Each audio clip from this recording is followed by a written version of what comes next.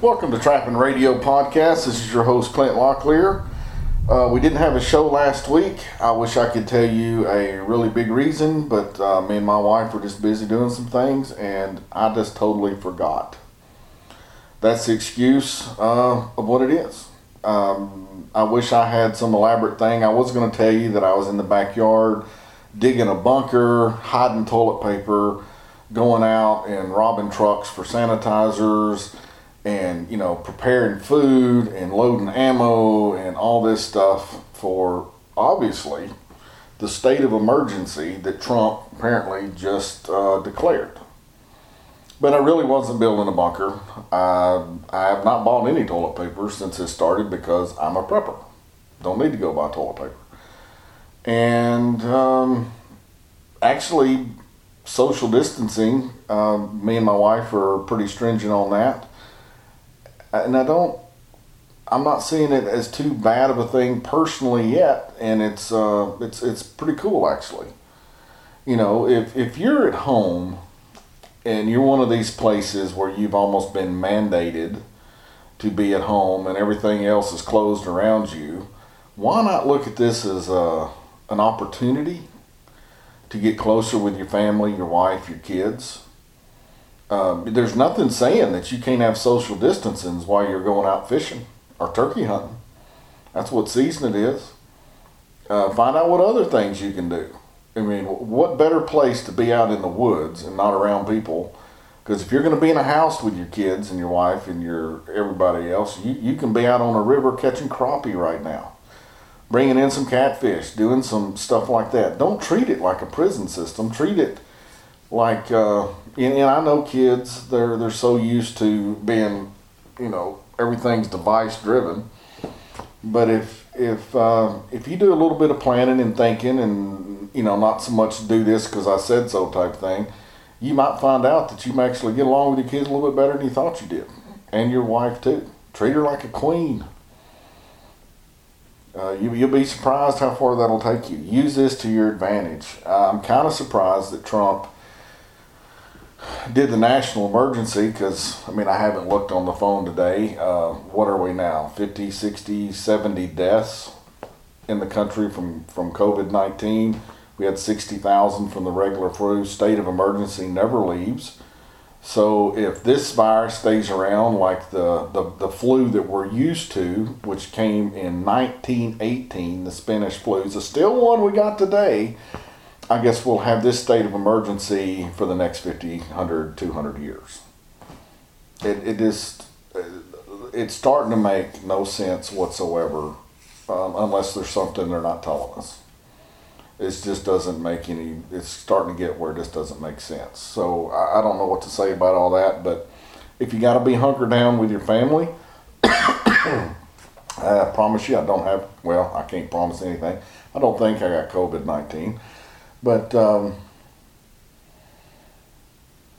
if you're hunkered down with your family, make something good out of it. Don't look at it as something that's got to be such drudgery. I want to thank our sponsors for getting today's show. What today's show is going to be, I don't know what made me start thinking about this today, but I started thinking about Johnny Thorpe. He was a good friend of mine. I got to spend quite a bit of time with him.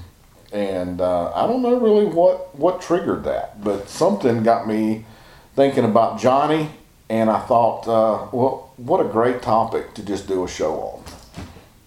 Some different aspects of Johnny's personality and his trapping. I thought, this is a good time just to reflect on a really an amazing trapper that was very giving to other trappers, and he was skilled. And he did it in an old school way that we really don't do anymore. So that's kind of what the show is going to be about. Before we do, I want to thank our sponsors. We have the best sponsors in the industry. We have the most honest sponsors. I deal with them on a daily basis. I do business with them. I've done business before they were sponsors. If they decided not to be a sponsor, I would still do business with them because they're good companies to work with. And the first one we have is Wildlife Control Supplies. They're out of Connecticut. They have everything you need for the ADC business, and they have a full line of trapping supplies. I was in the bank. A lady got a skunk that got all over her car, apparently got on her clothes, it got in her house. She's like pouring tomato sauce and stuff all over her carpets trying to get the smell out of here. And I'm like, hey, let me give you a website, which was wildlifecontrolsupplies.com. They got sprays for that. You would have thought I handed that lady $1,000 bill. Good people. Then we have Okie Cable and Trap. He's got a full line of trapping supplies. He's out of Oklahoma. If you want to play around making your own bait, normally he grinds up a bunch of meat. He's a fur buyer most years. I'm not sure about this year, but he's just one of those good guys that likes to wheel and deal inside the trapping industry. And if you ever meet him, you're going to like him. And he's just a really good guy. Then we have F&T Fur Harvesters, everything you need for trapping, hunting with hounds, and predator calling. They allow me to be on their TV show, which I'm grateful for. They spread a lot of the money that they make back through the trapping industry. But more than that, they're so honest that it's amazing to deal with today. And I could just give you story after story of how I know this, but it's at a different level. And if you're looking for some people to deal with, F&T is spot on. Then we have Dunlap Lures, Jeff Dunlap. He is a good friend of mine. He makes a lot of lure. A lot of the lure formulas were being perfected back in 1970 from his dad. So he's been in this industry a long time. He's a gifted trapper.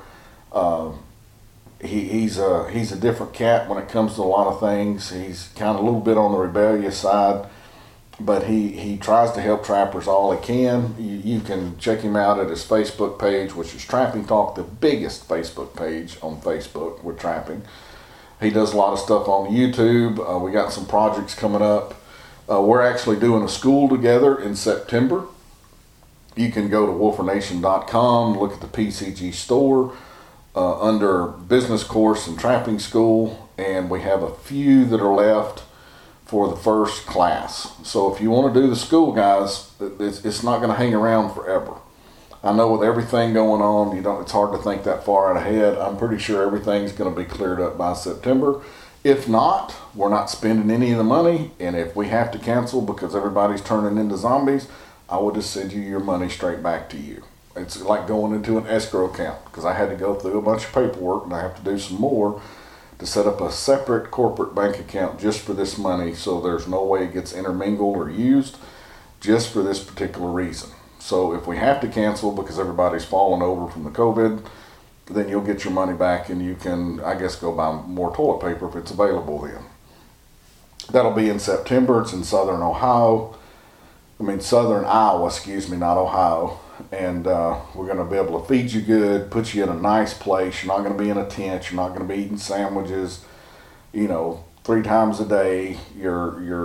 It's going to be a class act. Plus, you're going to have me and Jeff both trying to teach you everything we've ever learned in 2 days.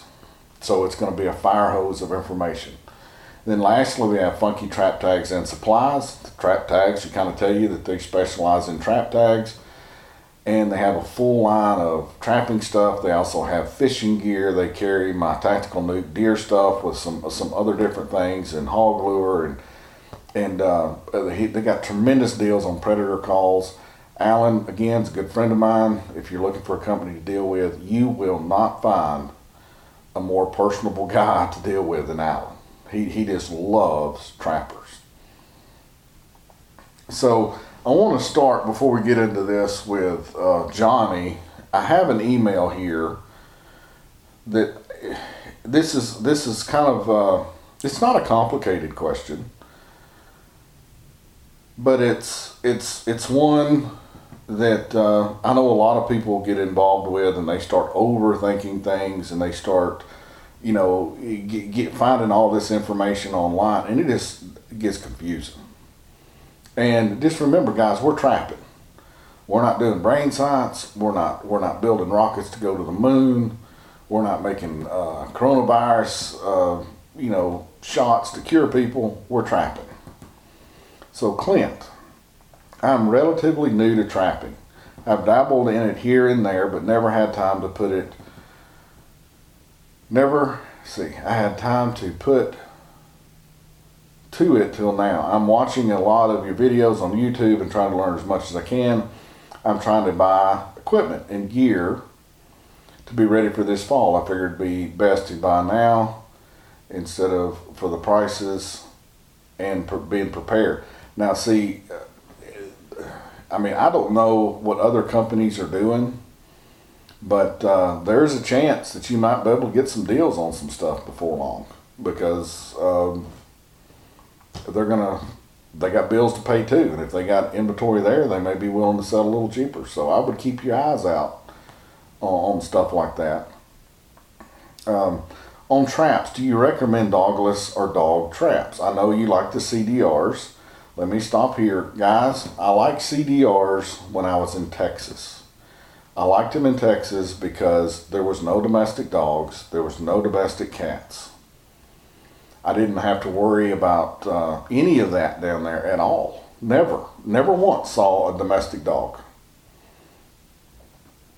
I would never use a CDR in Tennessee, not because it's bad for the animal, but because it's just bad for marketing of trappers when someone sees that on their house cat or something.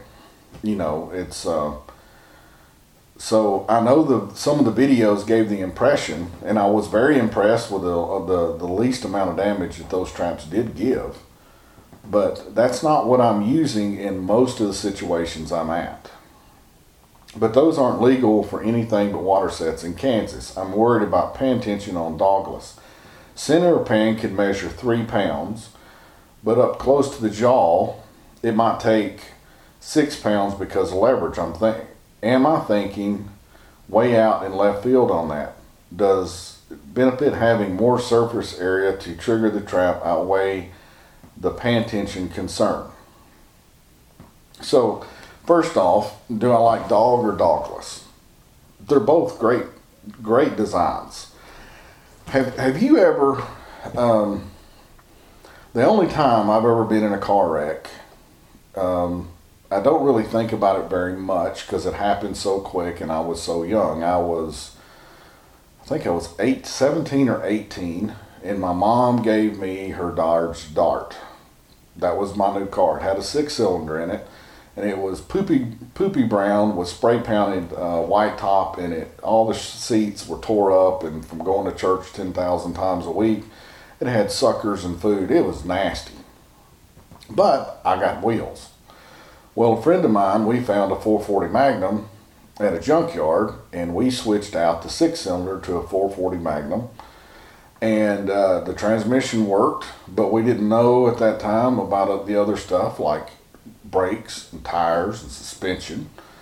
And we had stock little bitty tires on there that came with a 6-cylinder. And anyway, I had that car for maybe a total of 45 minutes after we put the motor in it. So it ended up going to the junkyard. It was a pretty bad wreck, but it wasn't to the point where something I remember. But I've met people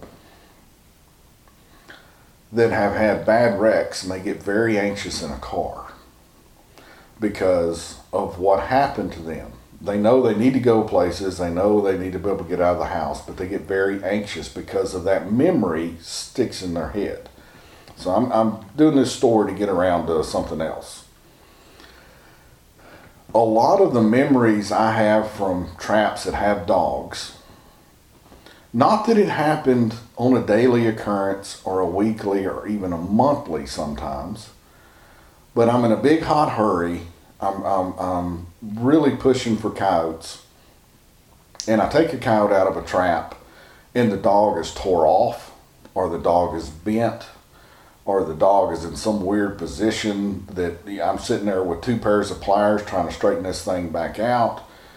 And that's kind of like the car wreck. That's mentally what sticks in my head with traps that have dogs. Now, and I don't have any problem using dogs when it comes to my long springs, because for some reason the dogs never seem to be an issue. But with coil springs, I have this memory stuck in my head like a bad car wreck of several times that I'm very frustrated. A lot of times it's raining, it's muddy, you're trying to beat mud out of the trap, and you get down through that mud ball, and the dog's all chewed up or tore off, and you try to carry extra dogs, but you can't find them or whatever. Then you got to pull the trap, you got to put a new trap in. So that's what I remember from using a lot of dog traps. So when the dogless started becoming more popular, when I started using them more and more was when the Montana #3 came out, which is a scary trap to set the first time you set it, because it's either going to set or it's not, and you're all in it when it does it. And then the KB, I started using those, and that was a dogless trap. And the KB, which is a higher end, which they don't make anymore, but it's a higher end trap that I still use them, that's dogless, that I never had those car wreck issues, ever.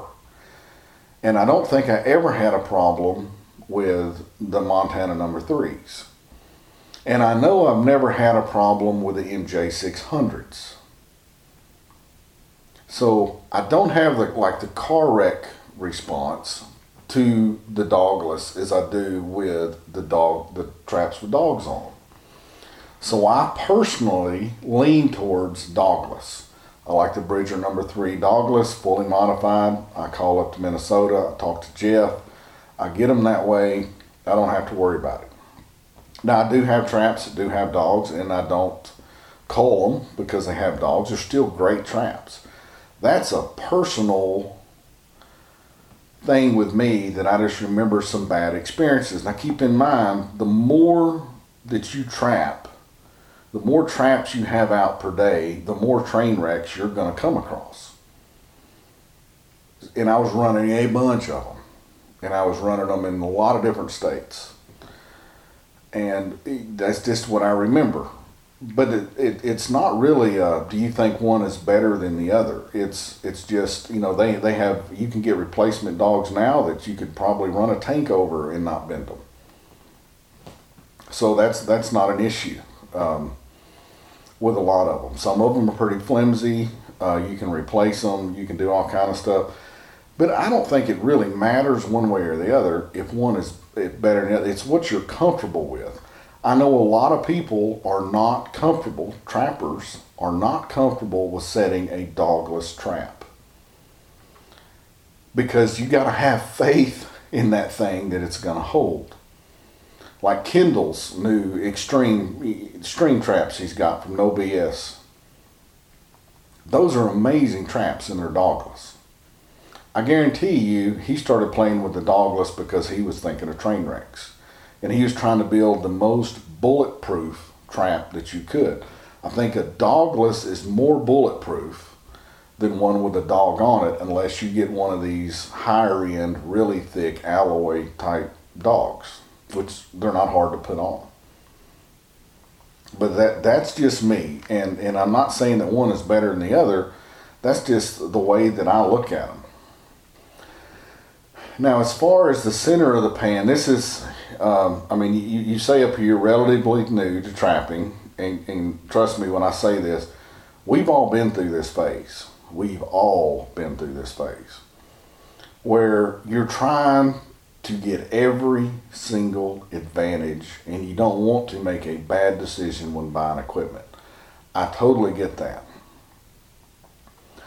But on a dogless trap, it is going to be different across the pan. There's no way to get around that. That's what holds the jaws open. It's going to be tighter in one spot than it is in the other spot. But I'm here to tell you, it really doesn't matter. You're playing, you're playing the game of like guys that are reloaders for rifles do. Well, a 30-06 is better than a 308 because it's 200 feet more per second. And it's got a minute coefficient difference, or this, that, and the other. Or they look at the difference between a 223 and a 556. Or some type of pistol ammo. And you're looking at these charts, and you go, oh, this is a little faster. This has got a little more energy. This so it's got to be better because of this, that, and the other. In reality, anything you shoot with a 308 or a 30-06 is pretty much dead. The 200 feet per second really doesn't make a difference. And as a 60 gunner from combat, I can tell you It goes through blocks, it goes through trees, it goes through houses, it goes through cars, and it goes through people like they're butter. So does it really make a difference that one is 200 feet per second more than the other?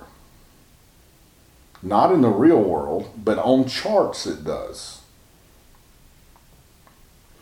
And when people are looking at, and they get the little testers out, I've done it.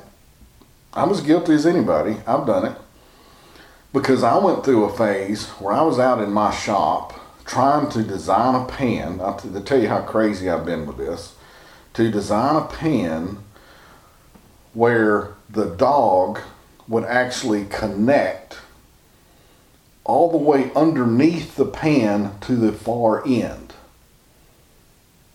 So there'd be perfect leverage across it. When it broke, it was the same no matter what.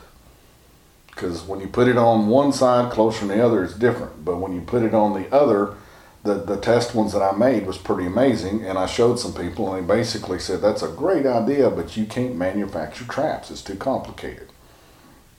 So I definitely have been there. So I really wouldn't worry about it.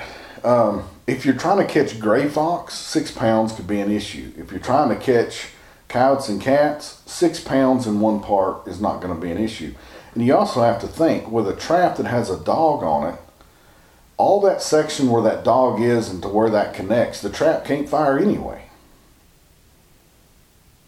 Let me say that again. Where the dog meets the pan, back to the dog, that's a complete dead area. So you could say I've got 3 pounds on one side and 99 pounds on the other.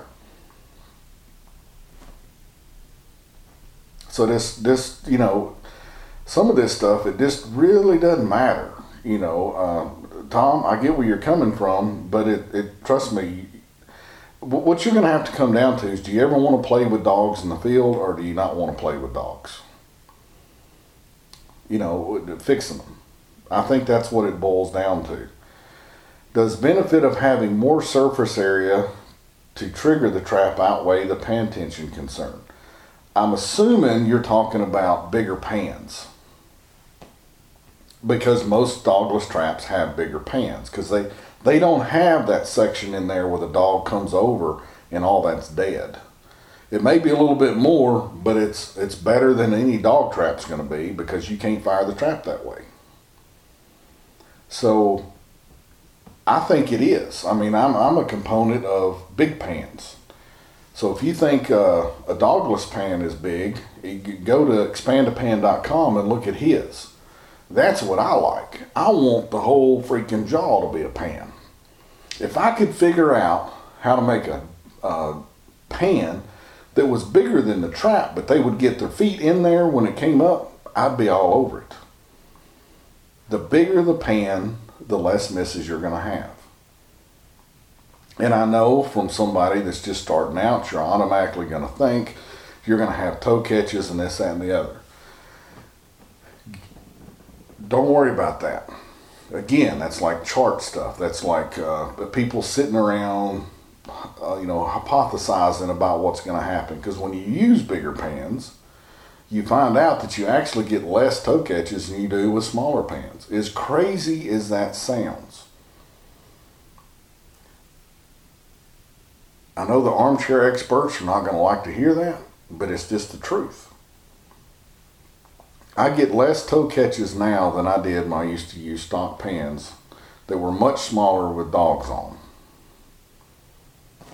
So to me, the surface area is more important. Like a number 3 Bridger's got a pretty big pan on it to begin with. I want to fill that thing up as best as I can, because there's nothing more frustrating than going up and seeing that the animal has stepped inside your jaws and did not hit the pan and didn't fire it off and didn't get caught. That's crazy frustrating. Everybody with standard pans, they see that all the time. I know, I've been there. But that's not exactly, that's not what you see with bigger pans. You see an animal. So yes, to me, surface area trumps if there's a little bit of variance in the pan somewhere. I mean, that's just the way it's going to be. The bigger that pan gets, the more variance that's going to be. But I think you're going to like the results. So I want to talk about Johnny. Like I said, I don't know what made me think of him today, but I don't know. It could have been a smell. It could have been a word. It could have been, I don't know what it was, but he's just on my mind. So I thought I'd talk about him. I'm talking about Johnny Thorpe from New York.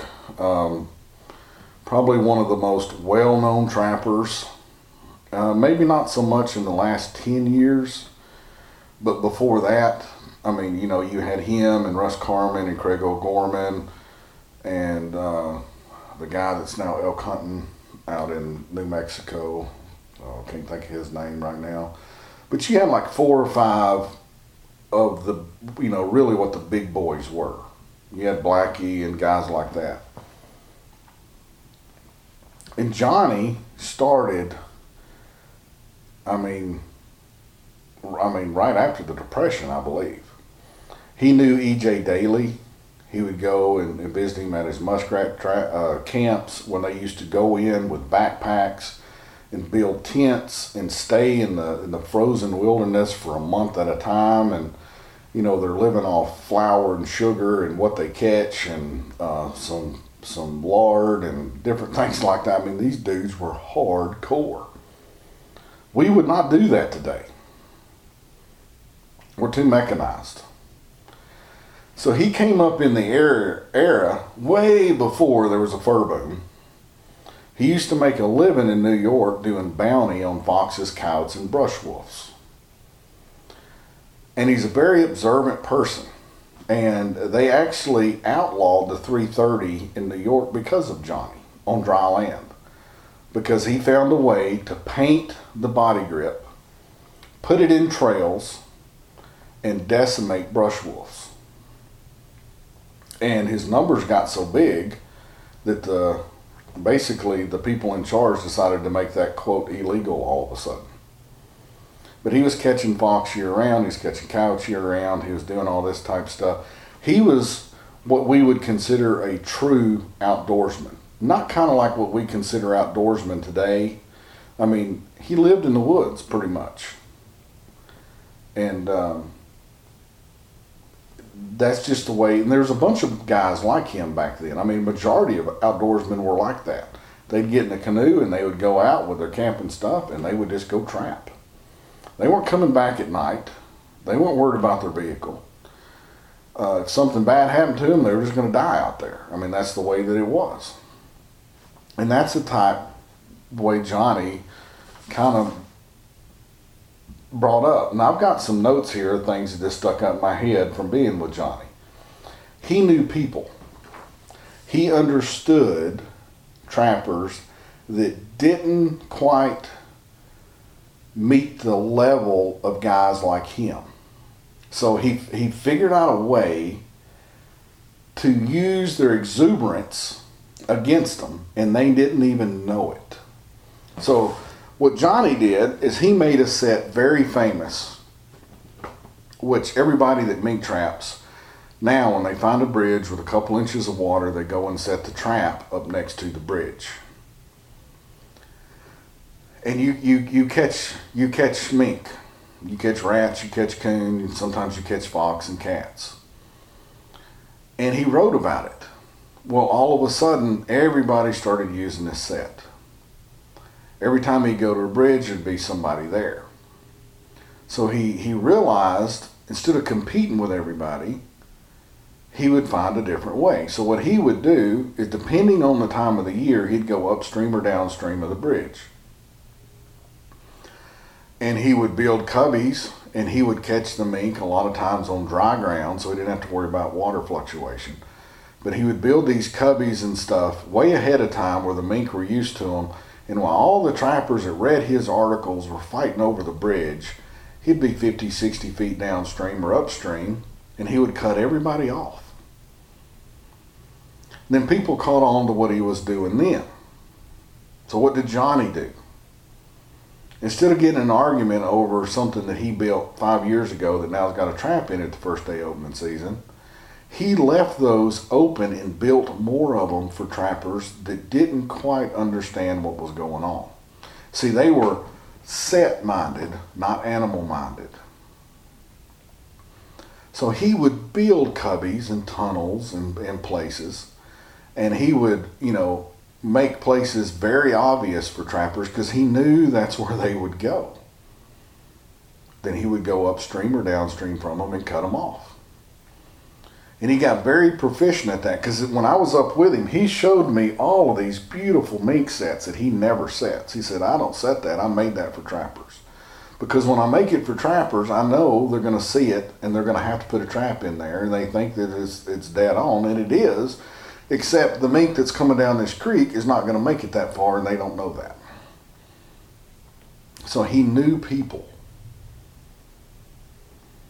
Today, we want to be in, scream and shout and get in arguments and all that type of stuff. Learn from Johnny on that. Learn people and learn how to react instead of making a bad situation worse, how to make it in your favor. It's pretty cool when you think about it. Now, one of the sets he made, and the one thing you got to know about Johnny is he set fast, he set crude, and he went lightweight. Now today, I use an auger. We use trucks, four-wheelers, boats, canoes, Polarises.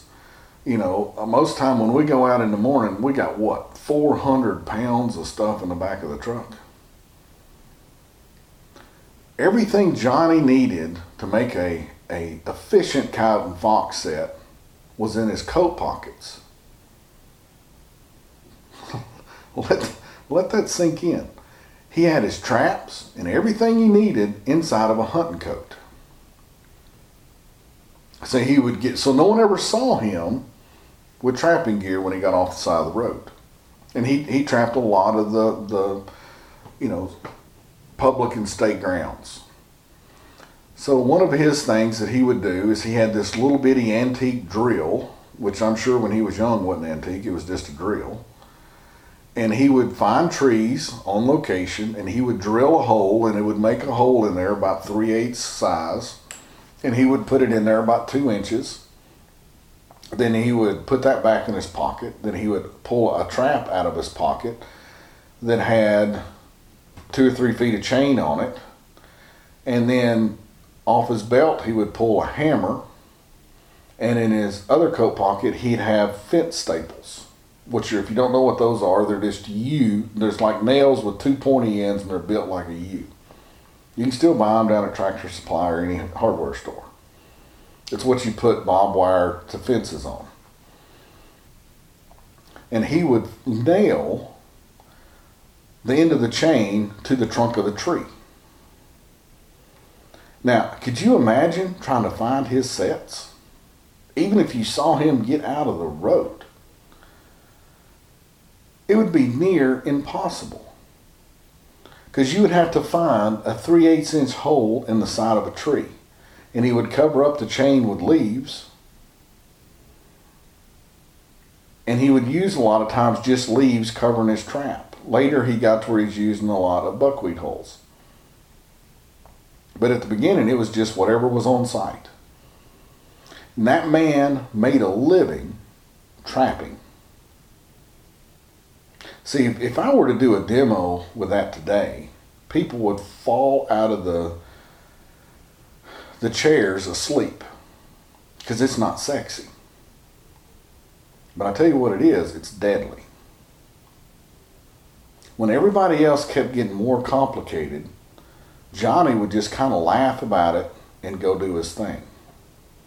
That's one of the things I admired about Johnny Thorpe. He just stayed in his groove. Because I'm sure he's been down I got to have everything in all these buckets and backpacks and cars and all this type stuff. And as you get older in trapping, you do simplify. He figured that out early. A little drill, because I asked him one time, why don't you use a cordless drill, man? And he goes, this one works just fine. And it's what I've been using forever. Now, if I was going to duplicate Johnny's set today, I would use a cordless drill. But that would be all that I would change. You know, you can do the same set that he did with a cordless drill without using fence staples with an extension on the end of the chain to a tree, that tree or another tree. It still works.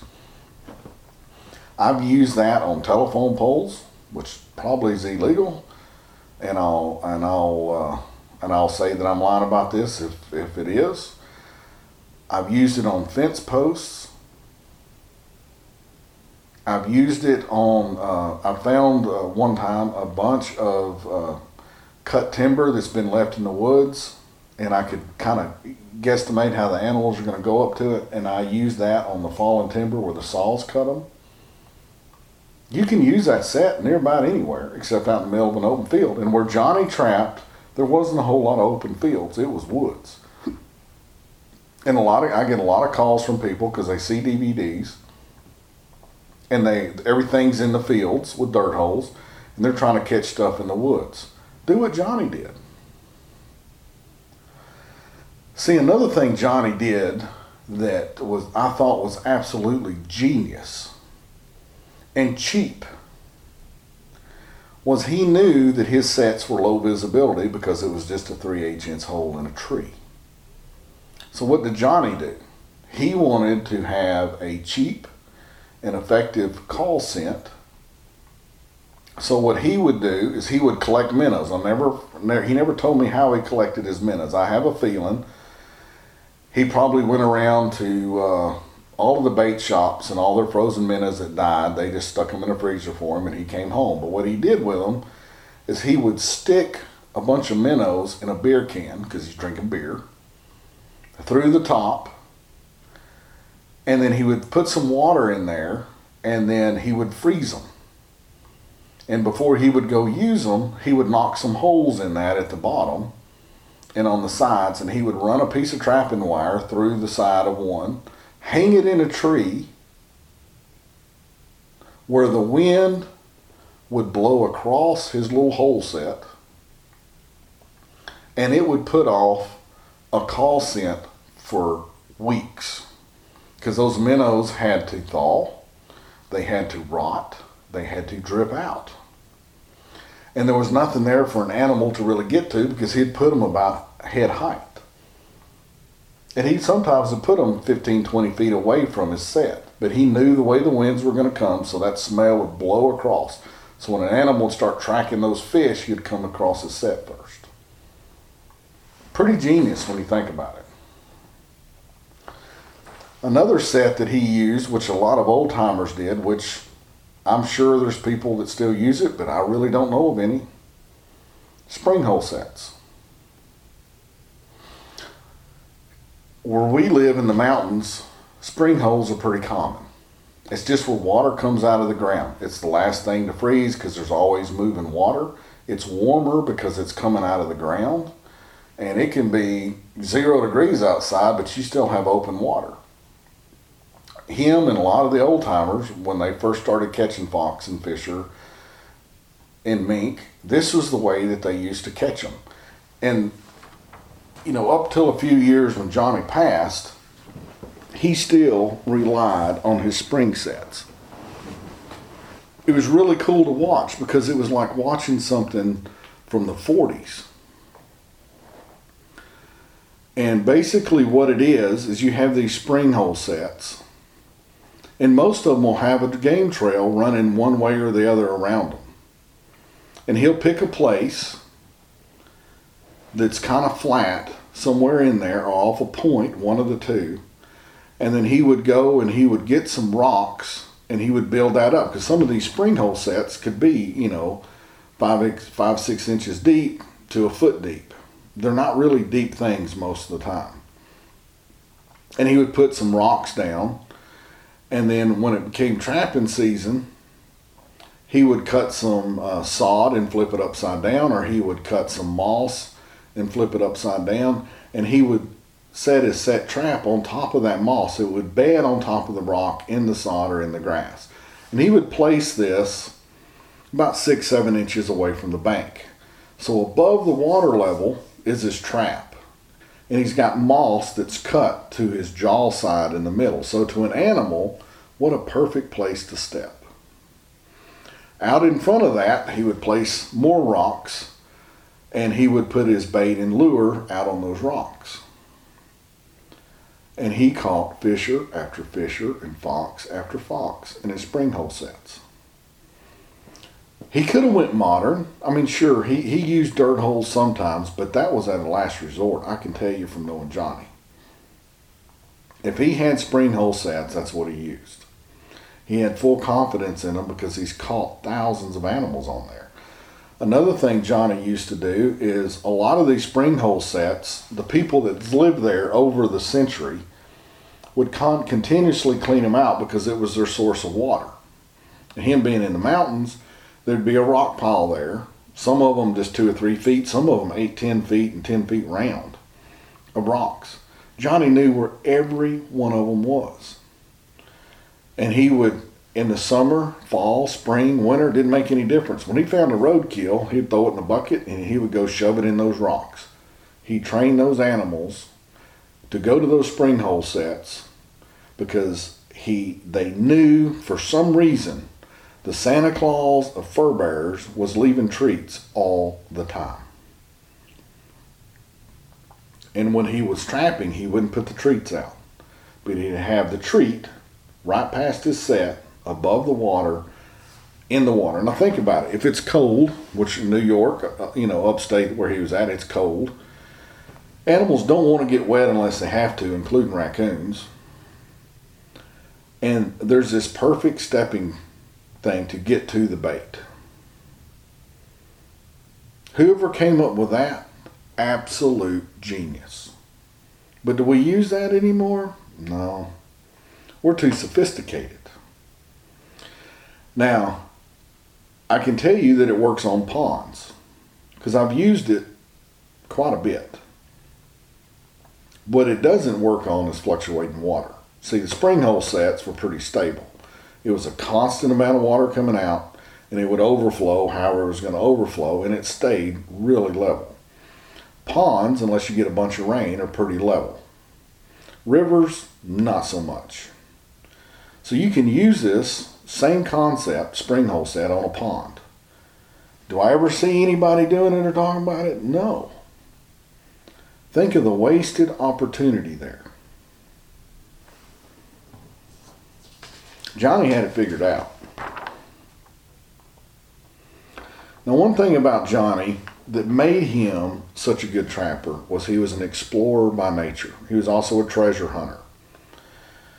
Johnny would be just as happy walking around the woods like a chicken with his head cut off just to see what was there. He would find old homesteads, he would find caves, he would find rock ledges, he would find swamps he didn't know about. He wandered all the time, even when he was up in his 70s. He just didn't want to sit at home. He would go out and explore. And the more exploring he found, the more animals that he found, the more spring holes he found, the more caves he found, the more rock ledges for the cats he found. All of this, over the years, he could just go down the road. It was amazing. For one, that territory doesn't look like it is around here. But he would just point out spring hole set over there about 50 foot in the water.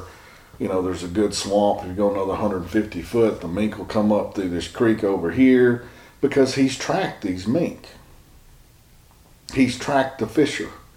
He knows where the fisher cross the road in the snow. He tries to put all these puzzle pieces together. But he does it all year round, or did it all year round. Because he explored. How much exploring does a modern trapper do today?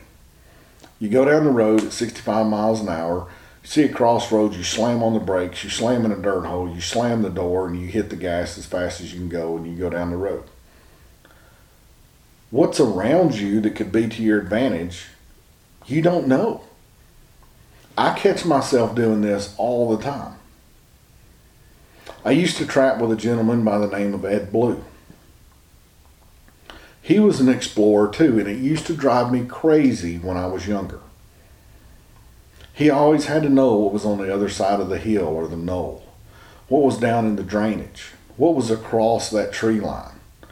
So I'm trying to like put traps in as fast as I can to catch as much fur as I can, because that's how I was making my house payment. And it got so bad that I would just start calling it Lewis and Clarkin, the great explorers of early America. He couldn't help it. But I'll be danged if he didn't find some amazing trapping places that I would have never seen and never got to set a trap on, never found, for the simple reason that that's just not, I'm more that way now, but I wasn't that way then, because I was go, go, go, go, go. And I tell you what that went is I went by a lot of opportunity. He was an explorer. That's something to think about with your own self when it comes to trapping. And let me tell you, if you got kids, kids love to explore. Like I said, he was an observant of people and animals. When he was in his lure business phase, you could watch him watching people. The way he marketed, very observant of people. And when it came to the animals, it wasn't like he would see a mink track and go, there's a mink here. No. Where did the mink come from? Where was the mink going? What time of year was it? Was it a young one? Was it a female? Was it a male? Was it, is it right after the dens break up? All this. See, Johnny had like time schedules. You set upstream of people, certain time of year, downstream, other time of year. Same with otter. He knew where people were going to be setting, but he knew the animals better. He learned to think like an animal because he slowed down, he wanted to know. And I'm talking about he would try to play the scenarios out in his head. It was very interesting to talk to him about this. Because we would go out and we'd find mink or fisher, and you'd see him turning his head this way and that way, and he'd be thinking of everything that's around there and trying to figure out why he's going to do it. It was fascinating to watch. What do we do today as modern trappers? Slam in a trap and run down the road. He was also someone that was very observant with information. He was telling me a story. He got a thing where he was selling lure for 1 ounce for, I think it was $12 or $14. And at that time, 1 ounce lures were $4.50. Craig O'Gorman was the most expensive at say $6. This was many moons ago. But Johnny wanted to make lure without worrying about the price of the average price of lures. And he wanted to prove a point that if lure makers weren't restricted by $4 an ounce, because you got to think you got 30, 40 cents in the bottle, and you got a label, and you got labor. So really what you're buying is probably about $2 worth of product. If that was not having to be regulated by the market, what would happen if you could really pump up lures with strong ingredients where you had the margin there and the price there to allow the lure maker to make what he really wanted to make, but it was crazy price. And Johnny made up, I think it was 5 lures. I'm pretty sure it was 12 or 14, because it was a shock. When it came out, everybody was like, well, he's never going to sell that. That's too expensive, this, that, and the other. He thought the same thing. But he was just going to use these himself. He thought he may sell a few bottles, just out of curiosity. But once people started using that lure, he had to do what he didn't want to do, was go back into manufacturing large volumes of lure, because once people were using this, they could tell a difference, and they didn't care that it was $12. Because $12 ounce of lure, when fur prices are good, can make you a ton of money. Because you do get what you pay for. And he gave you more than you were used to giving. But one of those lures, I would smell it, and it was for mink, and I was so confused of what I was smelling, because I was in the lure business at this time.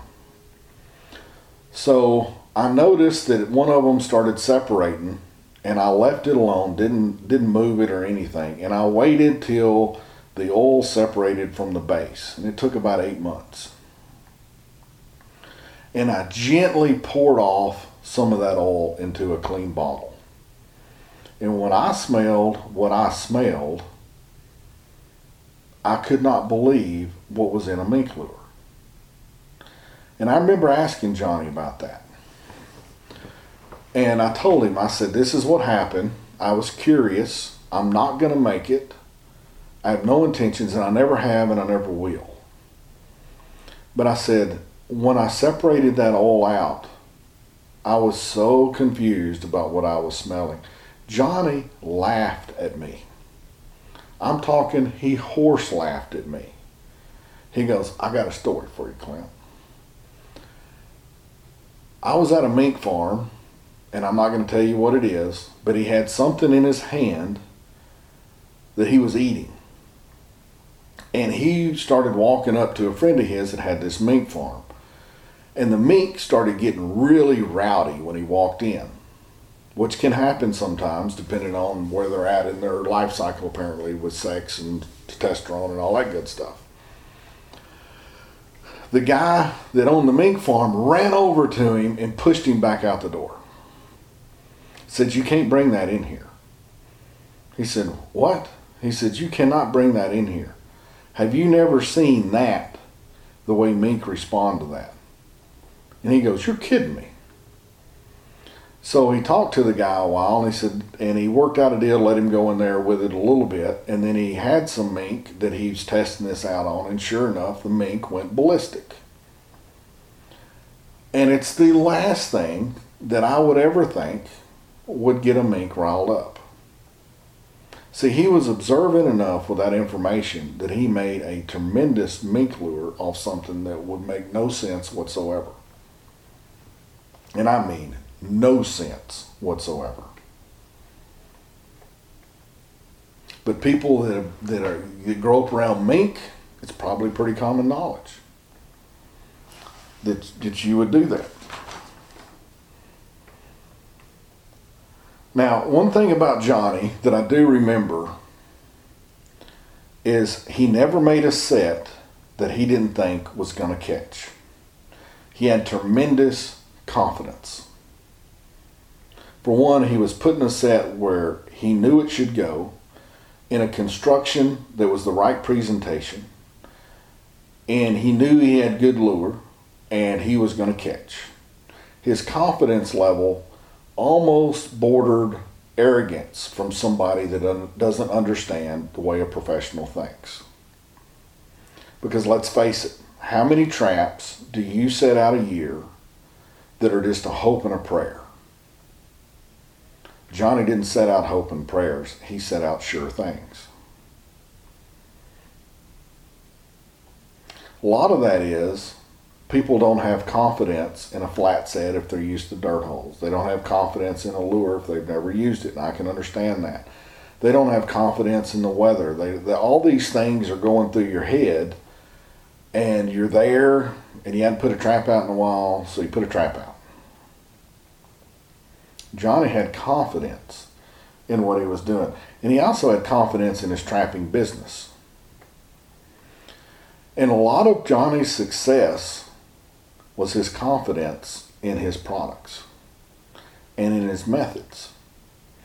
See, there's a whole lot of people today that have methods and products that they really don't know that much about trapping, and when they try to act confident, it comes off wrong because it's false confidence. And another human being can pick up on that like a woman can if you get skunk on you when you come in the house. But Johnny knew what he had was good. He knew what he did worked. And he knew he could do it all over the country.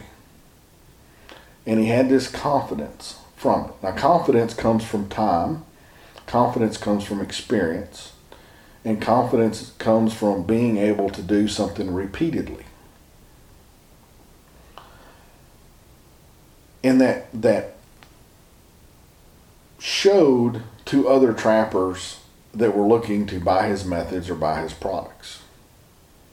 And they went neck deep in it. So if you're looking to get in business, you need to use your own product, be confident with your own product, and have the experience behind that product to be able to have a true self-sense of confidence when it comes to it. If you're just hoping and guessing, dude, people smell that stink a mile away. So that's something else we can learn. One of the last things I'm going to talk about is Johnny was a networker. He talked to trappers. He talked to perfume makers. He talked to people with mink farms. He talked to people that raised fox. He raised fox himself. He would talk to any trapper, and you could watch him dissecting what someone was saying, because he could sift out the bull crap, and sometimes there'd be a nugget there. Now see, that's amazing today, because most people that are quote experts think they know it all, and when they're talking to somebody else that they don't think is at their level, they pretty much are just waiting for them to shut up so they can tell them something. That wasn't the way Johnny was. Johnny would listen. See, I've learned that. I've actually had a dealer come up to me, it was 2 years ago, and out of the blue, he goes, I've been watching you, and you're very different from a lot of the other dealers around here. And I go, what do you mean? He goes, when people are talking to you, you actually look them in the eye. Watch all these other dealers. They're looking over their shoulder. They're looking for the next customer. They're looking for whatever. But you know what they're not doing? Is paying attention to the customer. Well, see, that's a lesson that I learned from Johnny, because I was not at the skill level of Johnny when I met him. But there were some things apparently that I said from my personal experience that caught his attention. And if you're going to be in a business and you think you know it all, you're shortchanging yourself, because you don't know it all. And you may learn something from trapping from a mechanic. You may learn from somebody that's a welder. You may learn something from a first-year trapper that will blow you away if you'll take the time to listen. See, Johnny networked with people and trappers, and he was always on the lookout how something's going to work better. And that's not the way most people are today. He had a massive network all across the country. If he had an issue or whatever, he could pick up the phone, he could drive, he could do whatever, he could meet people. See, that's something that I think trappers need to work on. That's something that we have fallen short on, because everything seems to be at our fingertips. Well, I'll tell you what's at your fingertips, guys. It's the average. That's what's at your fingertips. The average. If you want to get above the average, you got to be able to sift through a ton of data. And the only way to get that data is talk to trappers. Other trappers. Don't try to dominate them. Don't try to impress them. Don't try to do all this other ego stuff. Just listen. There's a product in Enrager that if you knew what it was, you would never use it again. But anybody that's ever used my Enrager beaver lure, you buy more beaver lure, because it works, and it works damn well.